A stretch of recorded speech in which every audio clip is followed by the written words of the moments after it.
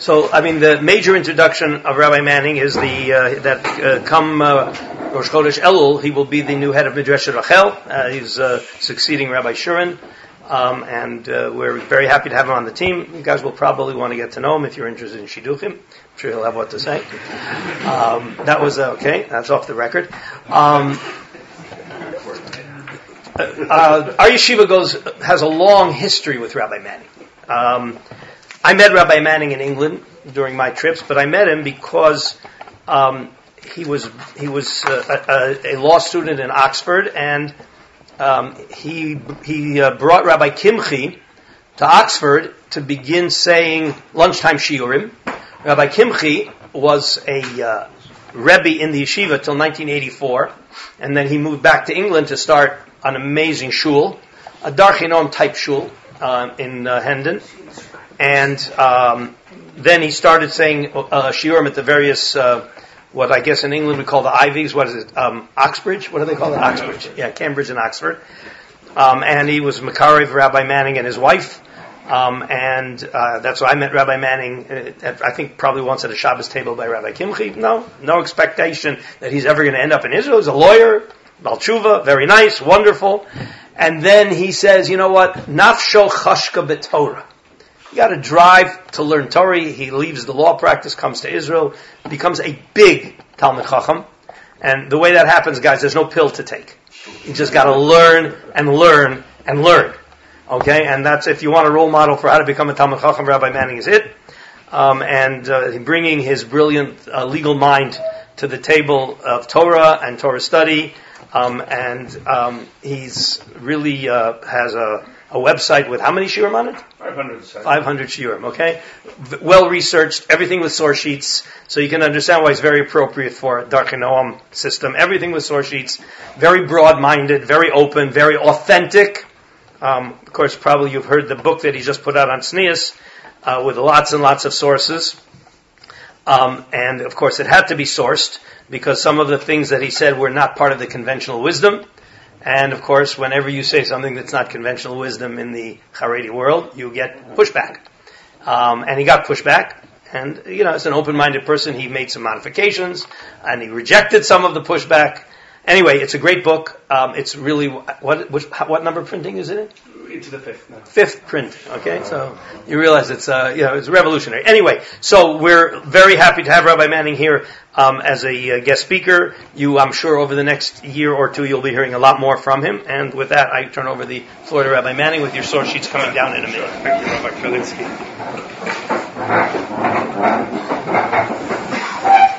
Thank you very much, Rabbi Kalinsky.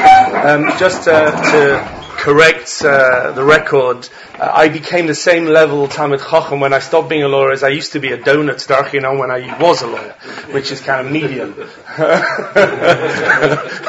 So whatever you gained in shiurim, I'm afraid you didn't gain in donuts, but that's the cheshbon sometimes. Okay, so the source sheets are on the way down, and I'd like to talk to you B'Rishus Rosh Yeshiva and B'Rishus Rav Hirschfeld. It's always a kavod to be able to meet with Rav Hirschfeld and see Rav Hirschfeld. I feel somewhat inadequate, very inadequate in many ways, standing at this podium in the position that I'm planning to take up. But on the other hand, it's an opportunity. It's many years since I've given a shiur here in Darkei Noam, in the yeshiva, and I'd like to teach a topic with you, which I actually am very excited about. It's a machlokas within a machlokas. It's a dispute that if you peel away the surface, you'll see a dispute within a dispute, which to my mind as a teacher, I left the law to go into chinuch. And therefore, this is a key issue for mechanchim, which, as you'll see over the next 35 minutes, hopefully you'll be thinking about through lunch. So, just before the sheets come down, let me introduce the topic. The Rambam, Maimonides, from the 12th century in Spain and North Africa, he put together 13 principles of, I don't want to say the word faith, it's not really a Jewish word, but 13 principles on which the Jewish religion and Jewish belief is based. I'm not giving a shiur specifically on the Yud Gimel Ikarim. They were somewhat controversial, even at the time, and afterwards as well. I'm not getting into that. There was a whole Maimonidean controversy afterwards as well, but I'm focusing on the 10th of those principles. The 10th of those principles is that God knows everything that is going on in the universe. And I'll read it out to you in Hebrew, and the original was in Arabic, so you're not missing anything having the source right now. But the Yesod Asiri, he writes down that he writes them in his Hakdama, in his introduction to Perek Chelek, when the Rambam wrote his commentary on the Mishnah. So, which was itself revolutionary to have a line-by-line commentary just on the Mishnah. So when he got to Sanhedrin, he got to the 10th parak of Sanhedrin, Kol Yisrael yesh lehem chelik be'olam haba. So he said, I can't just write a line-by-line commentary, I need to give you a whole hakdama. What is olam haba? What does it mean Mashiach? What is the world to come? Is it the same as Mashiach? Etc. And he, there in the end of that introduction, he sets out the Yud Gimel Ikarim. So let me read you the 10th. Hayisod Asiri, Shehu Yitalei Yodea Maseh Bnei Adam that God knows everything that is going on, the actions of the human world and the whole universe, but he's focusing on the human world. He doesn't just abandon the humans. The Rambam here is departing from his Aristotelian approach, which he takes in other areas, but here Dafka not. The Aristotelian approach to God is the unmoved mover. God underpins the whole of the universe, but he's not the slightest interested in anything that goes on there. He isn't aware and doesn't care. A little bit like Lahavdil, Jeff Bezos is sitting in an office somewhere, in wherever he sits in an office. He's running Amazon. He doesn't care who puts the paper into the printer machines in the Amazon office in Fargo, North Dakota. He couldn't care less. He doesn't want to know. He employs people who employ people who employ people who employ people to take care of that. So too, says Aristotle, God's not interested in what's going on in your life. The Rambam says, we don't believe that. The Lokadat Misha Aman, he says, we don't believe what the Cheskel quotes in the name of certain heretics at his time, Azav Hashem et haaretz, God abandoned the world. We don't believe that. Ela Kamosha Aman, and then he brings proofs from the flood, that God was looking down and saying this is not okay, it has to be dealt with. From Sodom, the God was looking down and saying this is not okay. God intervenes in the world. God knows everything that's going on. And the 11th ikka, which is the next one, which is the consequences, that is reward and punishment, which I'm not talking about today. Okay, fine. There is, of course, an age-old problem, which the Rambam is not the first person to raise, which is, and this is, I'm sure you've debated late at night when you're sitting in the base medrash working things out. If God knows everything that is happening, has happened, and is about to happen, what is the classic question? How do I have free will? How can I possibly have free will if God knows everything that's going to be? Because I'm just programmed. I cannot do anything other than what God expects me to do. So there are two problems with that. There's a moral problem, which is if I don't have free will, then how can there be concept of tshuva? How can I ever get better? The Torah is telling me choose this, not that. Ubacharta seems to be telling me to choose. So there's a moral issue, which is why we're going to see in the middle of Hilchos Tshuva, the Rambam puts this at the center of Hilchos Tshuva. There's also a philosophical issue, which is if I am able to make choices which are unpredicted because I have that choice, then in some ways that changing God before my choice is different to God after my choice, and a changing God is a philosophical problem as well, because God, by definition, is unchanging. The unity of God demands that He's unchanging. So the Rambam deals with this conundrum, this dilemma, in two places, in the Mishneh Torah. So Rambam wrote the Mishneh Torah, actually in Hebrew, which is why we're going to look at it in the Hebrew, although I did translate it for anyone who's interested. He includes this discussion in Hilchos Yesodei HaTorah, which is at the beginning when he's setting out his philosophical principles of Judaism. And he includes it also right at the heart of Hilchos Tshuva. Because Hilchos Tshuva is 10 chapters. In the middle of chapter 5 of Hilchos Tshuva, he raises the following question in number 3. He's coming off Pirkei Avos. Pirkei Avos in number 2, I just wrote you 4 words. Pirkei Avos takes a position on this issue of freedom of choice versus determinism. Determinism being that God has already determined what's going to be by His knowledge. The Pirkei Avos takes a position which the philosophers called compatibilist, meaning the two are compatible. Because logically, there are 3 positions you could basically take. Either we have free will and God doesn't know what we're about to say, or we don't have free will and that's how it works, that God knows everything that's going on, or somehow they live with each other. Somehow they are part of the same system. And that's the approach Pirkei Avos says. Number 2, Hakol Tzafui, everything is foreknown, everything is foreseen by God. But you've got permission, you've got the ability to do whatever you want to do in terms of your choice. It's your life. How this works, Pirkei Avos does not explore. That it works, it says. Okay, so now look at the Rambam. Number 3. There aren't many sources on the sheet, but they are going to be hopefully enlightening. So the Rambam says in number 3, Shema Taima, you might ask the following question. There's some more source sheets there if you want one. Doesn't God know everything that's going to be before it is? Yadash is a tzaddik or Rasha. He knows if you're going to be a tzaddik and a Rasha. Now just move away from, we tend to think of the tzaddik and the Rasha like, the Arba Bonim on Pesach. The tzaddik is a holy guy and the Rasha is a terrible. Tzaddik or Rasha in the Rambam, and to some degree in Chazal as well, and to some degree in the Chumash too, is if you make the right choice, you're tzaddik. If you make the wrong choice, you're Rasha. It's not a holistic kind of psak on who you are. You have chicken, and you have kosher chicken and treifa chicken. Which one are you going to choose? And they both look really tasty. You choose the kosher chicken, you're a tzaddik. You choose the treifa chicken, you're a Rasha. God knows what you're going to be. Or are you going to say God doesn't know? Which, by the way, how could God not know? So the Rambam doesn't go into this, but there was also floating around a philosophical position, which was in Rav Avram ibn Daud, and also later in the Ralbag, that maybe God cannot know what is just unknowable. Meaning it's no detriment to God that God cannot know that which cannot be known. It cannot be known. So my choice cannot be known because it's an undetermined choice. So maybe God doesn't know, and God couldn't know because it's an unknowable thing. Which is a longer conversation. The Rambam rejects that, says, no. That's not true. You can't say God doesn't know. Im yadashehu yeh tzaddik. If God knows that you are a tzaddik, he knows what choice you're going to make. You're going to choose the kosher. And if you want to suggest that God does know sheyeh tzaddik, he thinks you're going to be a tzaddik. The efshe sheyeh rasha, but at the last minute you could be a rasha. I'm reaching for the kosher chicken, and then took the treif chicken. You didn't expect that. So that's just silly, says the Rambam. Then God didn't know. That's a lack in God's knowledge. And Rambam insists that God has to have absolute knowledge, and you have to have absolute choice. So now he tells you, you should know. The answer to this question, the resolution of this question, is very, very complicated. It's longer than the whole world, it's broader than the sea, it's a very deep issue. The Kama Ikarim Gedolim V'Hararim Ramim Tzluyim Ba. How many enormous principles, the whole of Torah rests on you be able to make a choice. You have a choice to be a tzaddik or a rasha.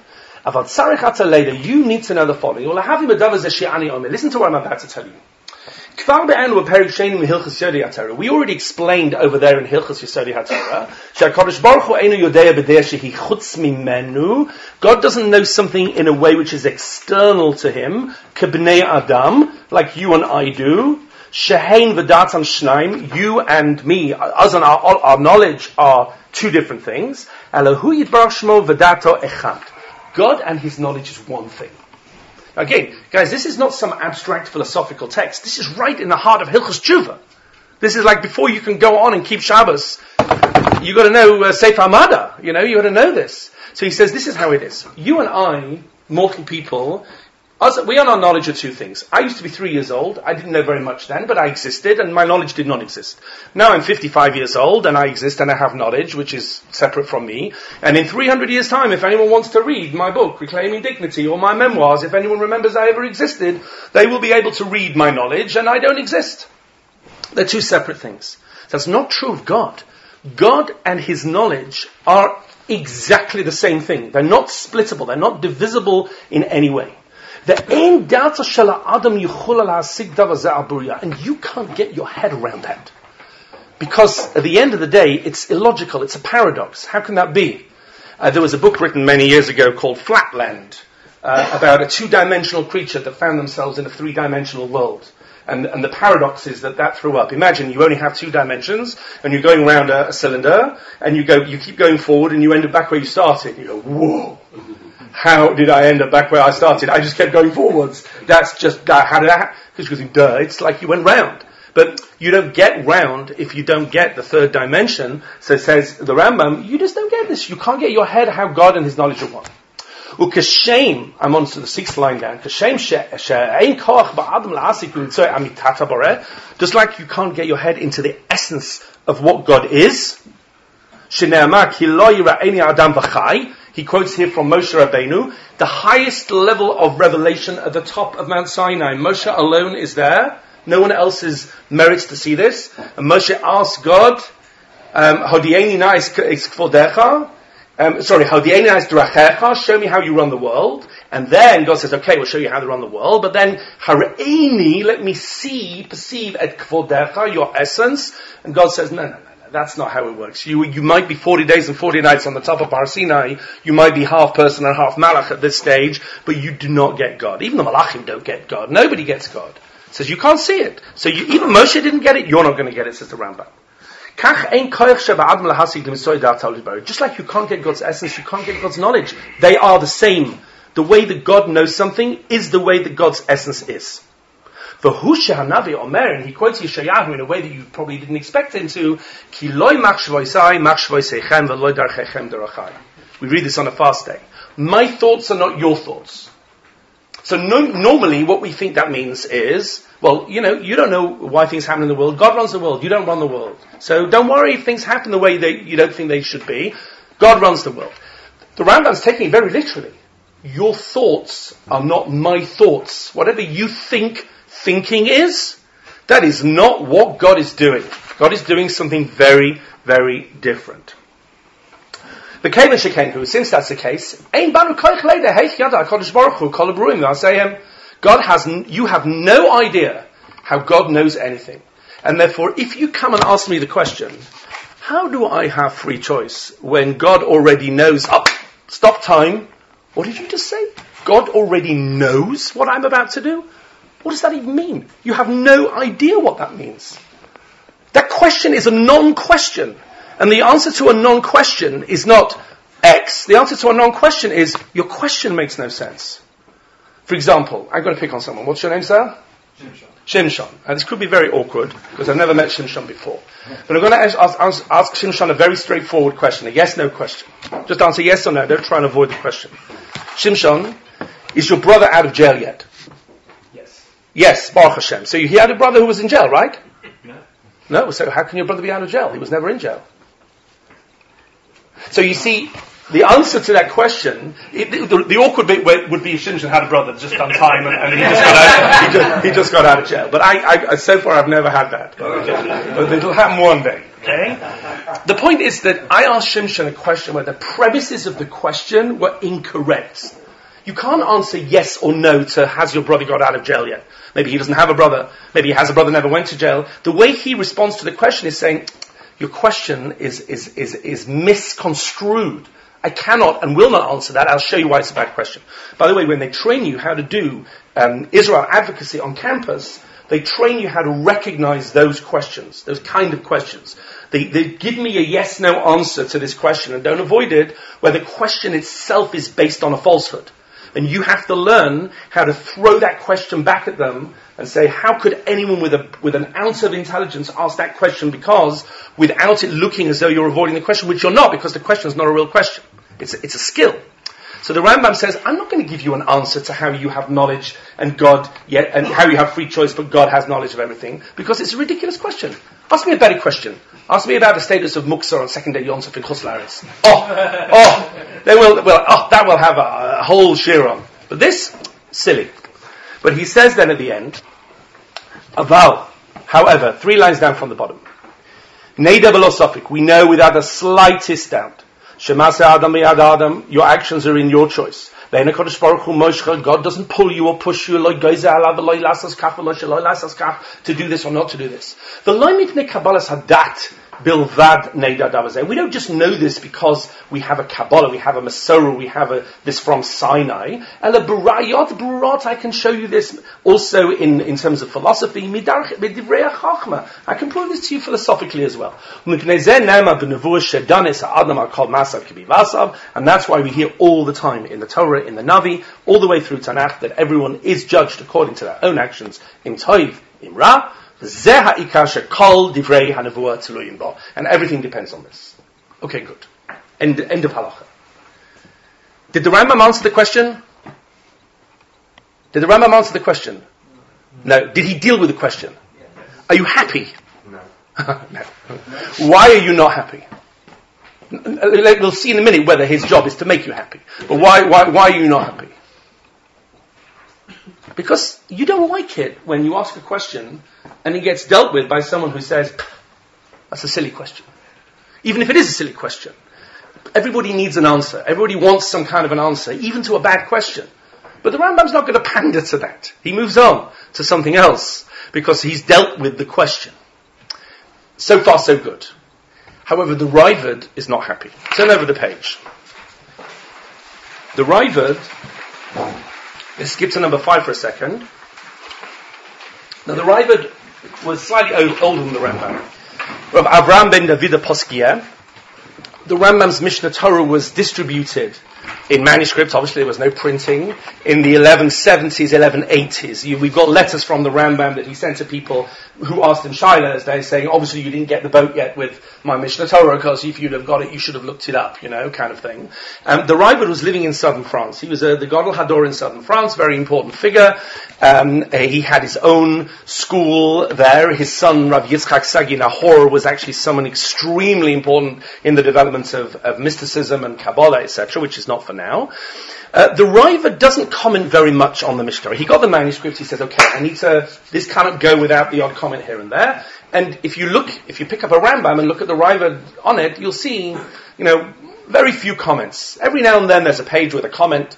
He often comments in a very harif way, because that was his way of, communicating, and some of the comments he makes are actually quite mind-blowingly harif, not for now. But most of the time we assume he's happy. If he doesn't comment, then I assume he's happy. Actually, we think of the Raavad often in terms of the world of learning as the Bar Plukta of the Rambam in the Mishnah Torah, as the one who argues. The Raavad actually wrote extensive commentaries on Shas. The work that we see on the Rambam is just the tip of the iceberg of what the Raavad produced, but we don't have the manuscripts of those commentaries on Shas. But it's not a problem, because they found their way into the halachic system through the Ramban. The Ramban, who lived just in Barcelona, which is very short distance from southern France, got a full set of everything the Raavad wrote. And if you read through the Ramban on Shas and his school, the Rashba and the Ritva, you'll see the Raavad again and again and again. The Raavad psak comes in. So actually the Raavad is known to us and important to us for much more than just what he said on the Mishnah Torah. That's a side issue. But here he jumps in and he says, I'm not a happy man. Have a look in number 5. Amar Avraham. Again, I translated it if you want, but I'm looking in the Hebrew. Amar Avraham says the Raavad as follows. Lo nahag zeh machabe min hachachamim. This writer didn't write like an intelligent writer should write. You can't start something if you don't know how to finish it. He starts raising these really hard questions. And he leaves you with a question. And tells you kind of trust him. What do you mean trust him? He's just destroyed me. I'm on the floor. Wouldn't it have been better, says the Raavad, to leave it tmimas hatmimim? Tmimim people, some people don't have deep questions. Better to leave them without questions. You're going to walk in there and give them all these deep questions and leave them crying on the floor? Leave them happy. At the end of the day, who are the happiest people of all? The people who know nothing. Ignorance is bliss. Yeah? So he says there are certain people better to leave them happy. Don't get them all worked up and then leave them with a suffix, with doubts. Maybe they'll start having doubts which are even deeper.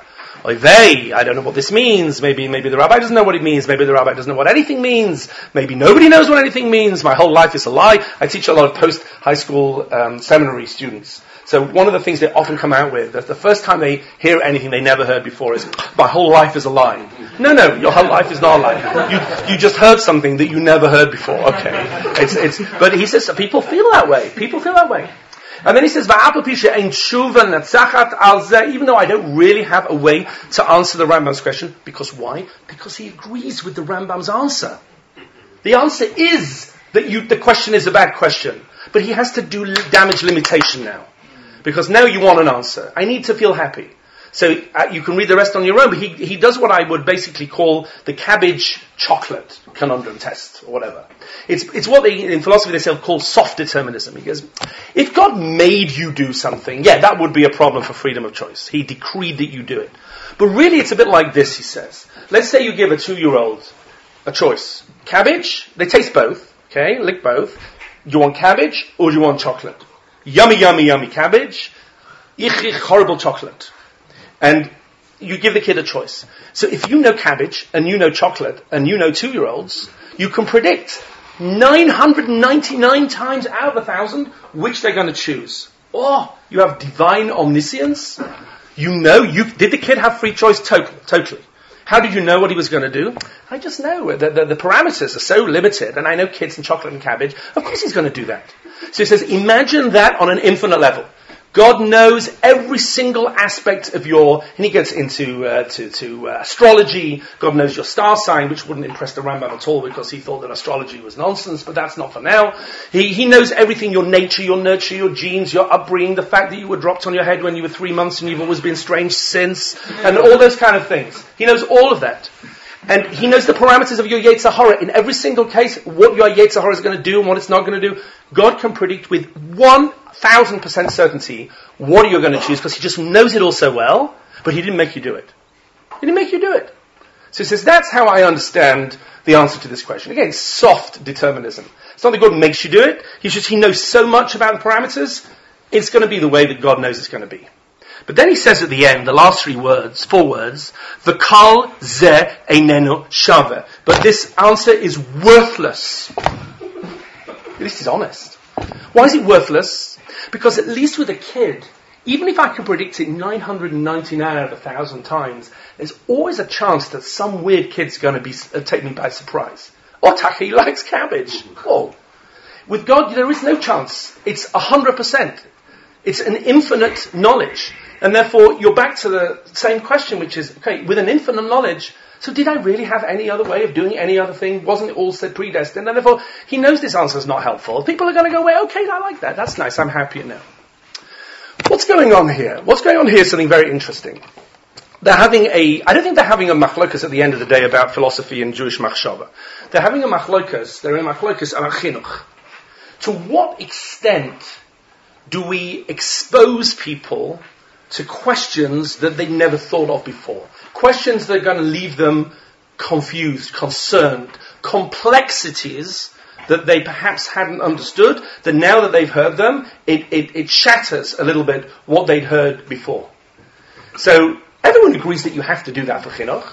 And the Rabbi agrees with that as well. The Rabbi is not going to spoon feed you. I'm sure his Beis HaMedrash was very vigorous and he was very, demanding of his students. And by the way, the Rambam also doesn't believe that, if you're a postdoc math professor, you should walk into a 4th grade math class and tell them all the bomb questions, kashas done on maths from a postdoctorate perspective. Of course, the kids are all going to sit on the floor and cry. No one's going to ever study math ever again.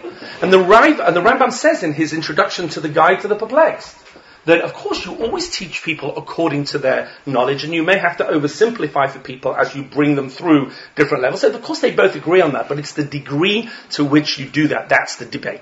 The Rambam at the end of the day says, I do care, but I am prepared to risk the fact that you're going to sit down and feel unhappy, because I've exposed you to something you never thought of before. You know something? You'll work through it. Either you'll outgrow the question, you'll mature into the question, you won't need an answer, you'll find an answer somewhere else. Many Tosfosim end with Tzorich Ian. That's not the end of the Perush. Oh, Tzorich Ian, that's it. I can't go on. I just can't go on. I'm not going to make any more commentary because I couldn't work out what they are. Do you have a Tzorich Ian? You move on. And you'll work it out. The Ravid says, yes, of course, but this is too far. It's a little bit, I'm exposed to a lot of high school teaching systems. You walk into a Beis Yaakov high school, you walk into a modern Orthodox high school, they have different chinuch styles. Now again, I don't think anyone thinks it's a big mitzvah to walk into every Beis Yaakov and give them every kasha they never thought of, and did you know this, and did you know that, and did you know that, and everyone now is destroyed. Of course not.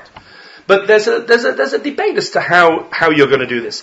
One of the most powerful things that I ever heard in terms of the developments of chinuch, and one which I've quoted many times in many audiences, one I heard from Rav Hirschfeld many years ago.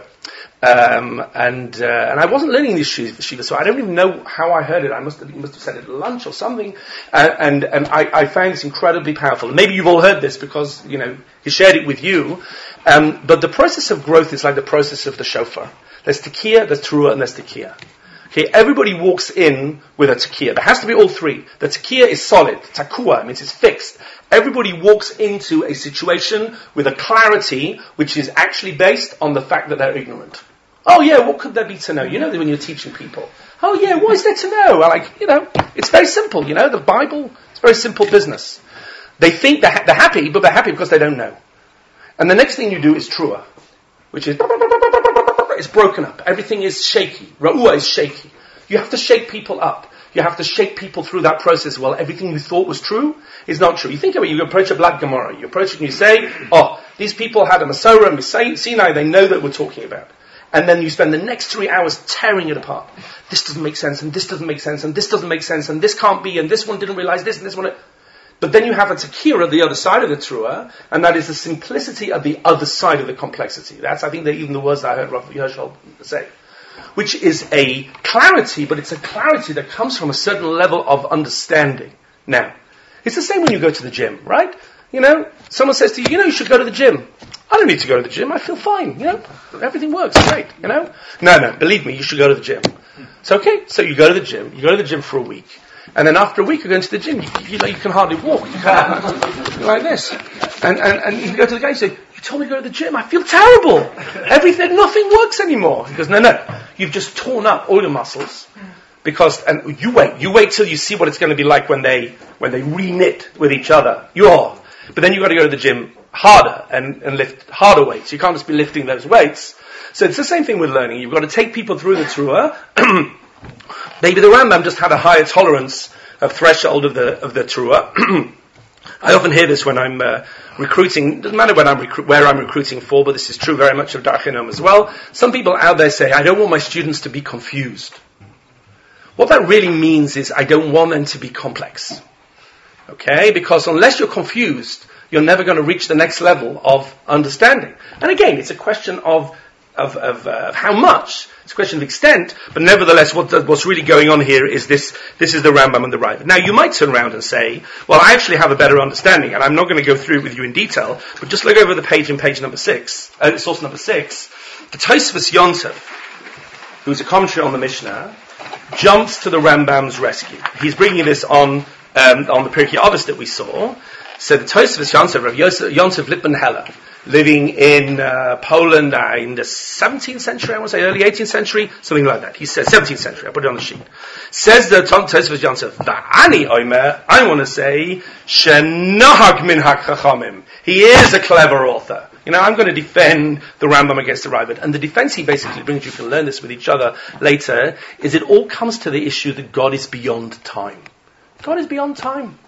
And you and I are fixed in a matrix of time. And we cannot imagine what it's like to be beyond time. He says, and this is what the Rambam means. When he means that you don't know how God knows anything, it's because you're not beyond time.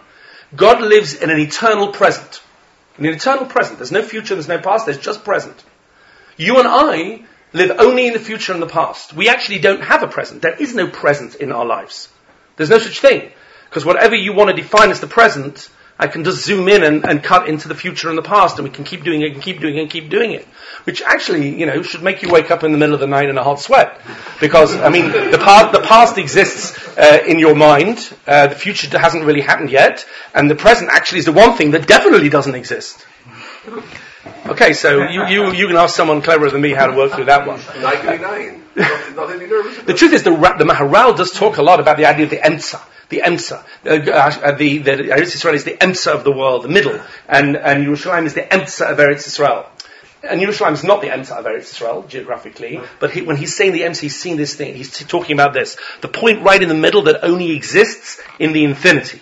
It doesn't actually exist in the finite world. He's talking about that idea. So you can go with the time issue if you want as well. I'll just leave you with one other thought that will hopefully get you thinking even further.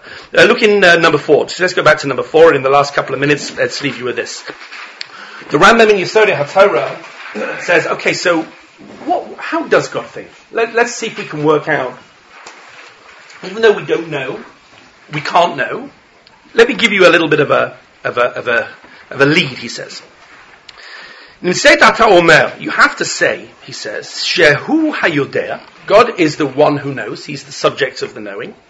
Hu Hayadua, he is the knowledge, that which is known. Vahu Hadat, and he is the process of knowledge. God is the subject and the object, and also the process of how you get to the two. Hakol Echad. And everything is one. You don't really have the understanding as to how to express this. And you don't really know how to hear this. You don't really have the mind to take this in.